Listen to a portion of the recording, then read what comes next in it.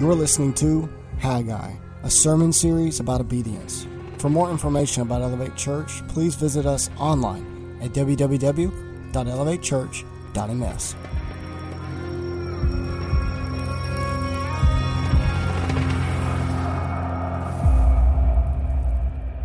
There are some great messages about obedience in this short little book, and so if you remember, we started out this entire series by talking about King Solomon, how during the fourth year of his reign, King Solomon, what he did was he began constructing the Lord's temple. And this temple was amazing. This temple was beautiful. And really, people from all over the world came to check out this temple. But after King Solomon died, the people got distracted. And they actually turned from following God. And they began to worship idols. And so at about 587 BC, God allowed the Babylonians to come in, and the Babylonians destroyed the city of Judah. Not only did they destroy the city, but they really destroyed this temple, this magnificent temple that was built to honor God.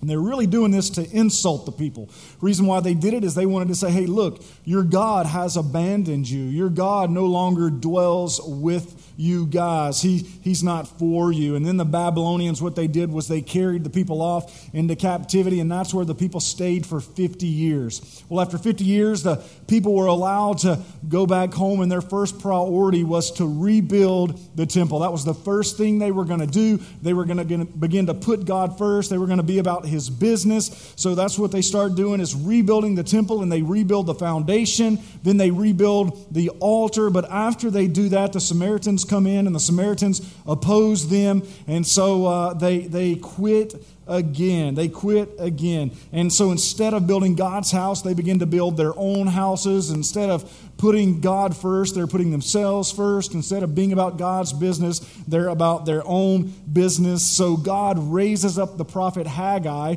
to really call the people back to Him. Not just to to really don't just think about themselves, but to be about God's. We start today. I want to ask a question. How many of you have ever had a thought like this in your life?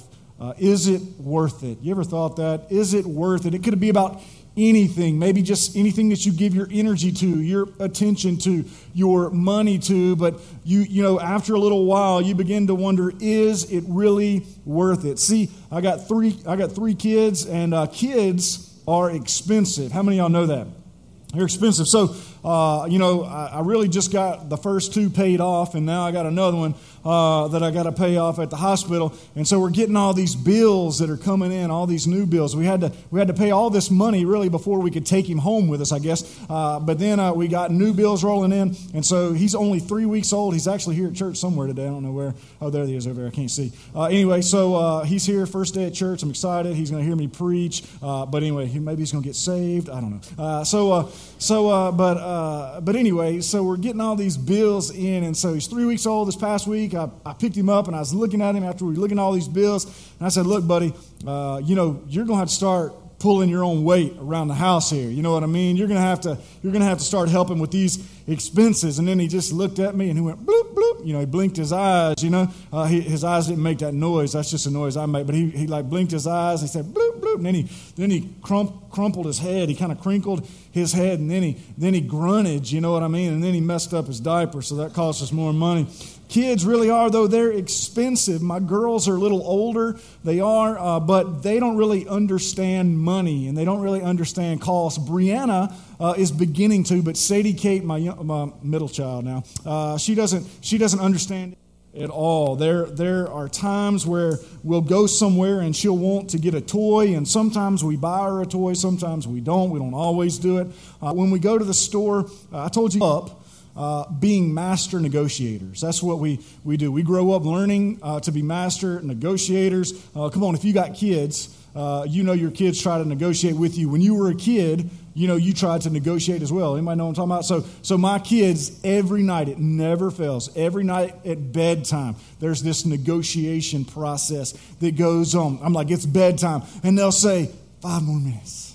Anybody else like that? If you got kids in your house and like that, I hate you. Okay, I really do. So they're like, man, just 5 more minutes. Let me watch this one more video. And so it's like your kids are actually telling you, I'll obey you if you allow me to do this thing that I want to do. I will do what it is that you're telling me to do as long as you do this, as long as you allow me to do that. Again, we're negotiating. We're negotiating back and forth. And then parents, we try to negotiate with our kids when they're being loud, when they're being rambunctious, when they're just making all sorts of noise. We're like, please, if you will just be quiet, I will do anything you ask. I will buy you a pony. Anybody know what I'm talking about? You ever say, just listen and do what I'm telling you to do? We negotiate a lot of times. So we try to negotiate with people, but we also try to negotiate with God. We try to negotiate with God. We say, you know what, God? I'll do what it is that you're asking me to do. Again, if you make it easy. I'll do what it is that you're asking me to do as long as you bless me. Remember the people. They told God when they were in captivity, if we get another chance, we're going to put God first. We're going to be about his business. We're going to do things right. And so they've been in captivity for 50 years and they get free, they get set free. They begin working on this temple and it just is incredibly difficult. And so they begin to wonder, well, God, if you really want us to do this, you'll make it easy. And it's not easy. So what do? They quit. But remember what we said last week. Galatians chapter 6, verse 9 says this, let us not become weary in doing good. Don't become weary in doing the right thing. Don't become weary in the work. Don't quit obeying God even when it's hard, for at the proper time we will reap a harvest if what? If we do not give up. If we do not quit. At the proper time we'll reap a harvest. See, it might be difficult for a day. It might be difficult for a week. It might be difficult for a month. It might be difficult for a year. I'll just tell you that it might be difficult your entire life. But if you don't give up, guess what? At the proper time, you will reap a harvest. But all too often, for us, we don't want to wait for that proper time. So we have conditional obedience. I'll do what you're telling me to do, God, as long as you do what I think you should do for me. That's the first problem they had. The second problem they had was this, selective hearing. They had selective hearing. How many of y'all know somebody who's got selective hearing? Don't point, okay? You know what I mean? We ain't trying to cause no fight up here in church.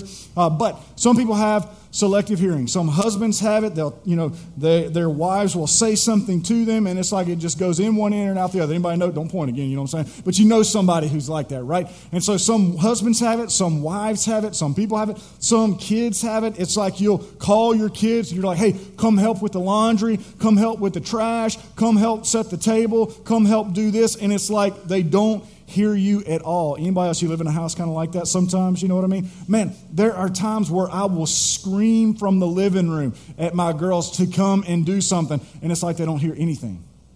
But you let me go to the freezer, and you let me open up the freezer and grab a drumstick, you know? One of those ice creams have been dipped in chocolate, and it's so good it'll make you forget about all the worries in this world. You let me go and get a drumstick, and they just hear that wrapper from their bedroom, and it's like, they hear it. It is selective hearing. We're like that with people, but we're also like that with God. See, Jeremiah 29:11 says, God says this, for I know the plans I have for you, says the Lord. They are plans for good and not for disaster, to give you hope and a future. We hear that verse, and we think, I love that. Oh, God, you're so good, man. God, I love that. That's so awesome. But when Jesus says things like what he says in Matthew chapter 5, verses 43 and 44, when he says, for you have heard the law that says love your neighbor and hate your enemy, but I say love your enemy. Pray for those who persecute you. When we hear that, we're like, I don't know about all that. God, you want me to love my enemies? It ain't happening. You want me to pray for my enemies? Oh, well, I'll pray that, their bed is infested with the fleas from 1,000 camels. That's what I'll pray. You know what I mean? But when we hear stuff like that, we're like, oh, no. I don't know about that. We like some things that God says, and we don't like other things that God says. When God's word says, hey, bring the whole tithe to the storehouse, we're like, I don't know about that. When God says, be generous. When God says, hey, flee from sexual immorality. When God says, live a pure life. Some of us are like, I didn't quite get that. I didn't quite hear that. Oh, we'll listen again to some things that God says, but we don't listen to everything. And I'm here to tell you this morning that we need the whole counsel of God's word. We don't get to pick and choose what it is we want to listen to and what we don't want to listen to, because the truth is God doesn't give us options. He doesn't give us options to consider. He gives us commands to follow. He doesn't give us options to consider. He gives us commands to follow. And so if we don't listen to God, that's sin. It's sin. And sin is destructive. Sin is corruptive. That's exactly what God is about to show the people in the book of Haggai. If you've got your Bibles, I want you to turn to Haggai chapter 2. There's really some weird questions that God is about to ask the people.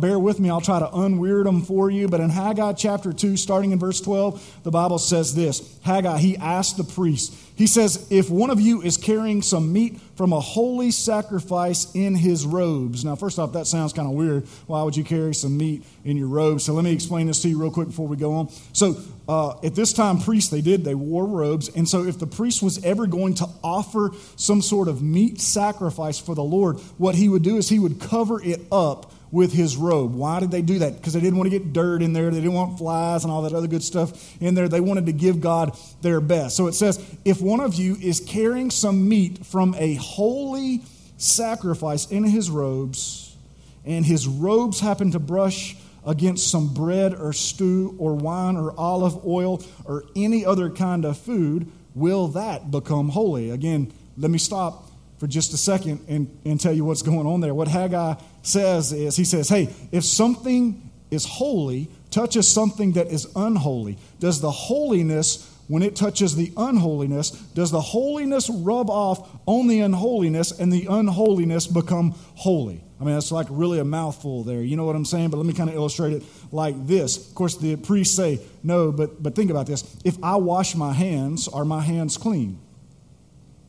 Hopefully, right? If you use soap and you do the 23 steps that they show you how to do at Taco Bell in the bathroom, there's like, I don't know how many, there's a lot of steps. But if you wash your hands, hopefully your hands are clean. But if I have clean hands and I touch a dirty plate that's full of spaghetti sauce, do my clean hands make the dirty plate clean, or does the dirty plate make my clean hands dirty? Man, you guys are smart, man. I knew y'all would get this. You know what I'm saying? No, so that's what the priests say. They say no. So he goes on to say this. If someone becomes ceremonially unclean by touching a dead person and then touches any of these foods, will the food be defiled? And so the priests say yes, because remember, clean hands touching something dirty. Remember that whole illustration right there? So what you and I could really think about is that sin is really like a dirty dish. Sin is really like this disease, and sin spreads easily. It spreads easily. Sin has a corruptive power. It has a corruptive power. Paul said it like this in 1 Corinthians chapter 15, verse 33. He said, do not be misled. Bad company corrupts good character. Bad company corrupts good character. See, Paul didn't say good company cleanses bad character, did he? He said bad company corrupts good character. You and I should really, again, think that, hey, sin stains everything it touches. And in the book of Haggai, man, things are about to get tough. The scripture's about to get tough. The text, I don't really like it, but watch what happens. Here's what Haggai says. He says in verse 14, this is how it is with this people and this nation, says the Lord. Everything they do and everything they offer is defiled by their sin. God is saying, because they have turned away from Him, because they are no longer pursuing Him, because they are no longer putting Him first, because they are no longer pursuing Him with all of their heart, God says everything that they offer is defiled by their sin. Now, what in the world does that mean? It means this. If your heart isn't right with God, nothing else that you do will be right. If your heart is not right with God, everything that you do will be wrong. And I know some people would push back and say that that's not true, but it is. If your heart isn't right, even the good things that you do, they're going to be wrong. Jesus said it like this, and he's the professional, man. Jesus said it like this in Matthew chapter 5, verses 23 through 24. He says, "Therefore, if you are offering your gift at the altar, and there remember that your brother has something against you, leave your gift there in front of the altar. First go and be reconciled to them, then come offer your gift." What does Jesus say? He says, get your heart right. Get your heart right. Because if your heart isn't right, even if you're doing something that is good, like offering something to God, if your heart is wrong, what you are doing is still going to be wrong. And parents, if you got kids, man, you know this about your kids. If your kid does something to one of your other kids, what do you usually say? Go apologize. Anybody ever did this? Go apologize. So they'll go up to him. What do they say? Sorry. Is that good enough? No. They did the right thing, but they had the wrong attitude, right? So what do you say? Say it like you mean it. No. And then they'll go up. Sorry. And it's a little bit better, right? But it's still not good enough. So what do you say? You say, hey, go do it again, and this time give them a hug. Anybody ever do that? You know what I'm saying? Give them a hug because, again, attitude matters. Attitude matters. And if your heart isn't right, whatever you do is completely wrong. So what we tend to tell God is, God, I will obey you. I will obey you. I'll do everything that you want me to. Again, as long as you make my life easy, as long as you do what I'm asking you to do, as long as what you're asking me to do doesn't have too much cost, as long as it's convenient for me, I'll do what it is that you want me to do. But I'm telling you, that right there is the wrong heart. That is not how we approach God. We need to understand that we don't obey God so that He will bless us.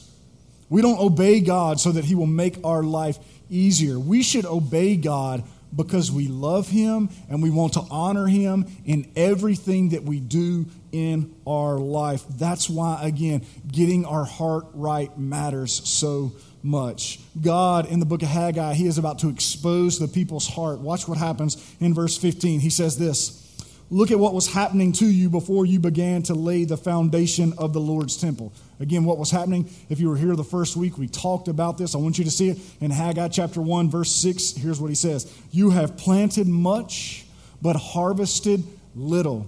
What he says right there is you've been working your tail off and you still don't have anything to show for it. You eat but never have enough. You drink but never have your fill. You put on clothes but are not warm. You earn wages only to put them in a purse with holes in it. God reminds them of all of that. He reminds them of all of that. And then look what he says again in verse 16. He says, "When you hoped for a 20 bushel crop, you harvested only 10.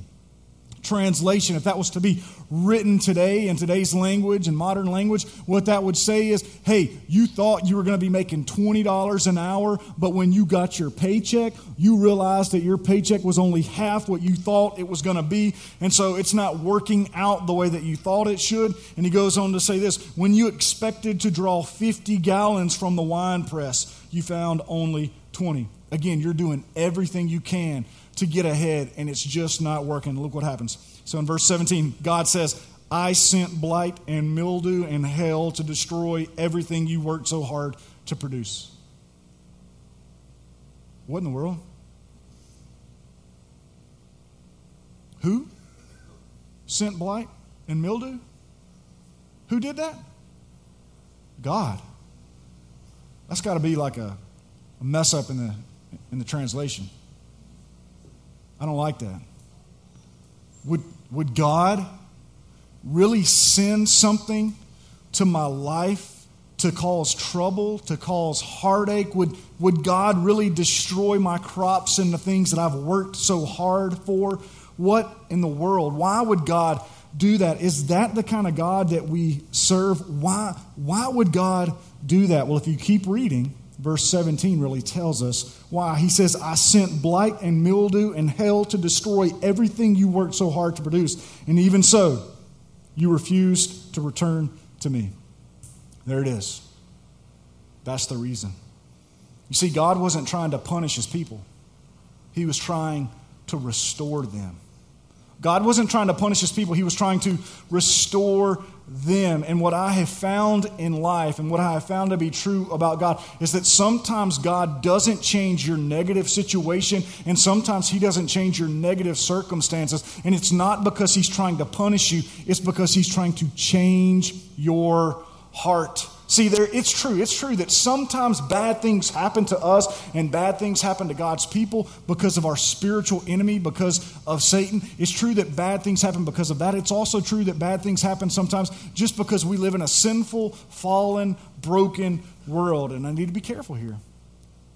But you also need to know that sometimes when we have allowed our heart to turn from God, sometimes when we do that, God will allow or maybe even cause something to happen to us with the intention of bringing us back to him. And I know some people would think, I don't think so. I don't think so. Or maybe you would say, well, see there, I knew God was cruel. But what I want you to understand is that God didn't kill these people. God didn't kill these people's children. He simply cut off their supply. Why? Because he wanted the people to realize that it is God that they need. God is their provider. God is just trying to get them to see, hey, you know what? It's him that they really need. So that, again, they will turn their hearts back to him. And I know some people hear that and you would say, that just doesn't sound like a very loving God. But if you were a loving parent, if you're a loving parent, you would do the exact same thing to a child who is being rebellious for you. Like some of y'all got kids that are off at college. And if you've got a child that's off at college and you're sending money every month to kind of support them, and then you find out that they're blowing all that money on ganja and reefer, and they're just drinking it all away, right? You're sending this money up there. They're not even going to class. You know what I mean? They're just partying. What's the first thing that you're going to do? You're going to cut off that supply. Why? Why? Because they're not representing the values that you want them to. And until their heart comes back to those things, you're going to say, hey, you know what? I'm not going to continue to support that kind of lifestyle. Well, that's what God is basically saying in the book of Haggai. That's what he's saying. God is saying, I'm not trying to punish you. I'm trying to restore you because I want your heart. Your heart has turned from me. So what do we do? What do we do if our heart has turned from God? Well, see, God gives a very simple message. And I love the fact, we've talked about it through this series, that God doesn't give us anything complicated. Remember the very first week when God had commanded them to build the temple? And they're like, okay, how do we do it? God gave them 3 easy steps. Go up the mountain, bring down the timber, build the temple, right? 3 easy steps. Last week, God gave them 2 simple steps when it came to how discouraged they were. What did he say? He said, you know what? Be strong and do the work. Be strong and do the work. You consistently and constantly do what it is that God has called you to do. You keep laying a brick after brick after brick. You keep doing what it is that God has called you to do. So he gave them 3 things and he gave them 2 things. And this week he gives them 1 thing. One simple solution to these 2 problems. If you're taking notes, you want to write it down. The solution is this. Give God your heart. Give God your heart. Because more than anything, that's what God wants. He wants your heart. He wants you to seek him with all of your heart. God is saying to his people, you used to love me. You used to seek me. You used to pursue me, but now you have turned from me and you began to chase idols. You begin to chase other things. You are putting them first. I want to be first in your life. Jesus said in Matthew chapter 6, verse 33, he said, but seek ye first the kingdom of God and his righteousness, and these things will be given unto you as well. God says, I want you to enjoy me. I want you to pursue me. I want you to love me. And when you do that, when you give me your heart, I will bless you. The scripture tells us, hey, you know what? When we search for God with our whole heart, we will find him there. We have to put God first. We have to give God our heart. Jesus' response to the greatest commandment out there. Someone said, Jesus, what's the greatest commandment? And you know what he said in Matthew chapter 22, verse 37? Check this out.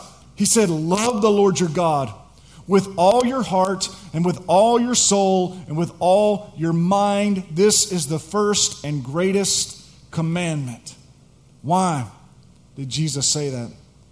Because it's all about our heart. It's all about our heart. And if your heart isn't right with God, everything you do will be wrong. It's about your heart. It's about your heart.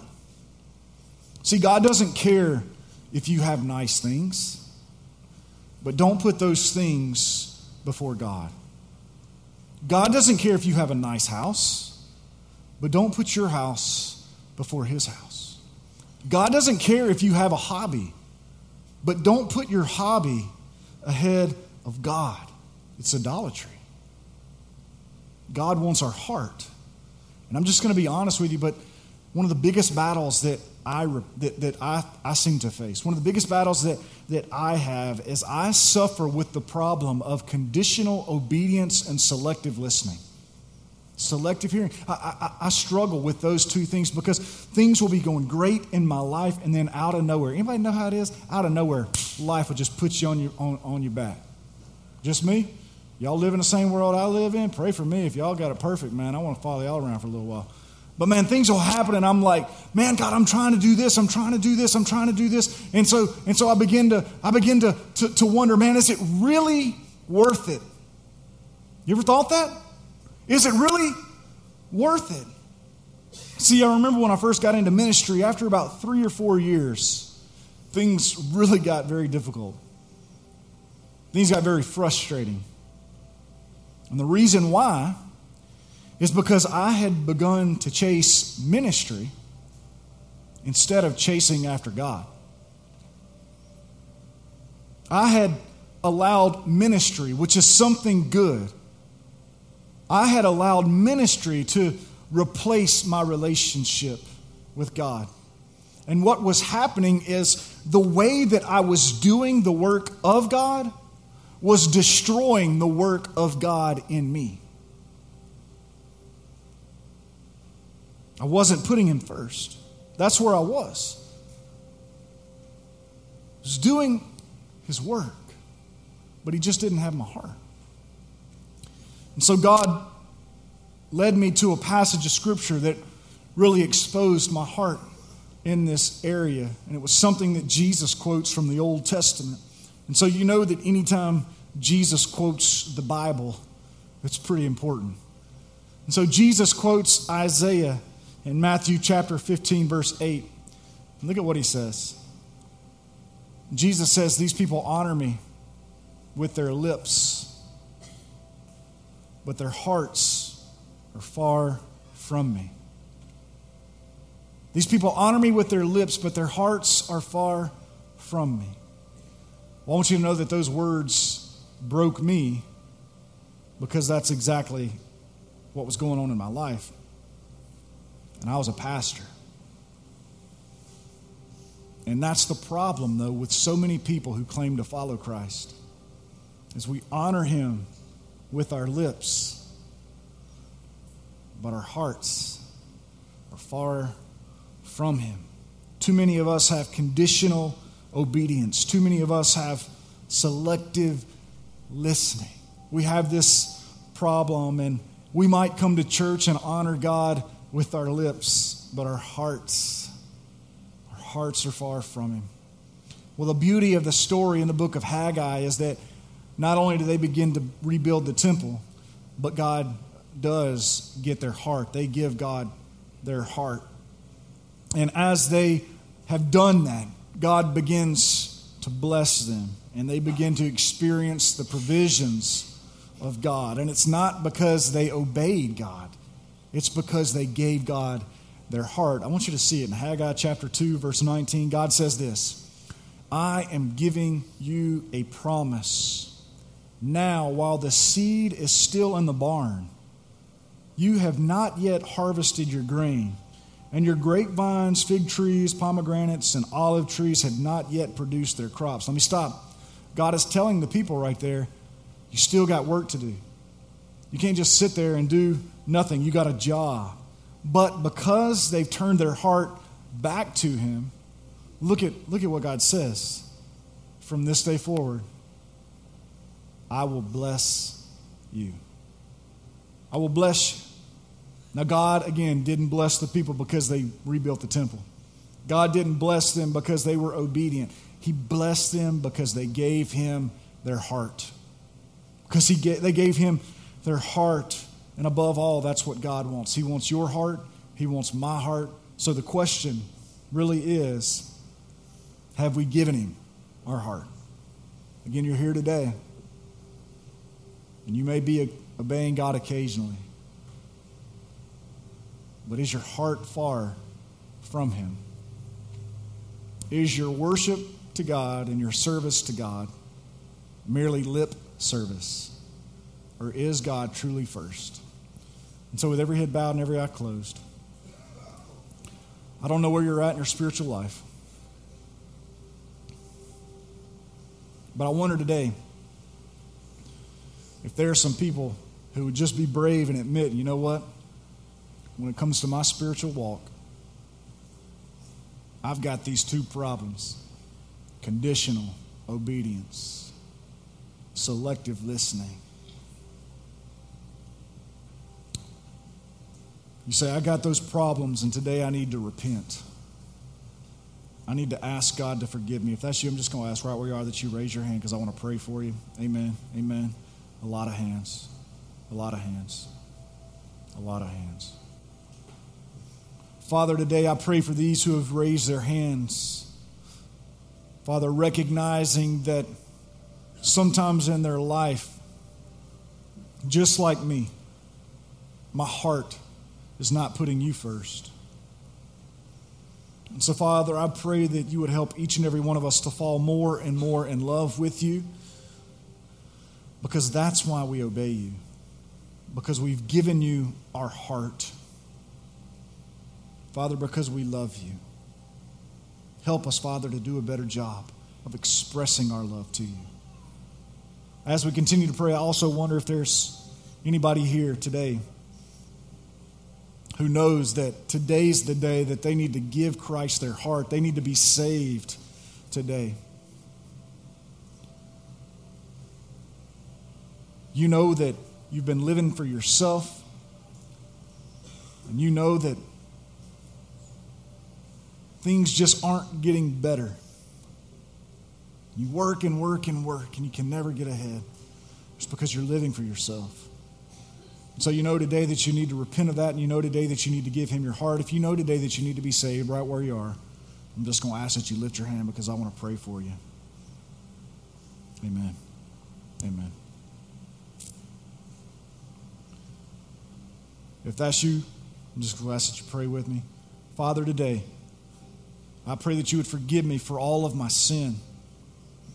Father, today I pray that you would save me, that you would make me into a new creation. Father, that your Holy Spirit would so fill my life that other people will realize that I'm different. I confess you as Lord. I confess you as Savior. And today I commit to following you every day of my life. Thank you for the work you did on the cross on my behalf. Thank you for saving me. I pray in Christ's name. Amen. We'd like to thank you for listening and encourage you to visit our website at www.elevatechurch.ms so you can learn more about being blessed and blessing others at Elevate Church.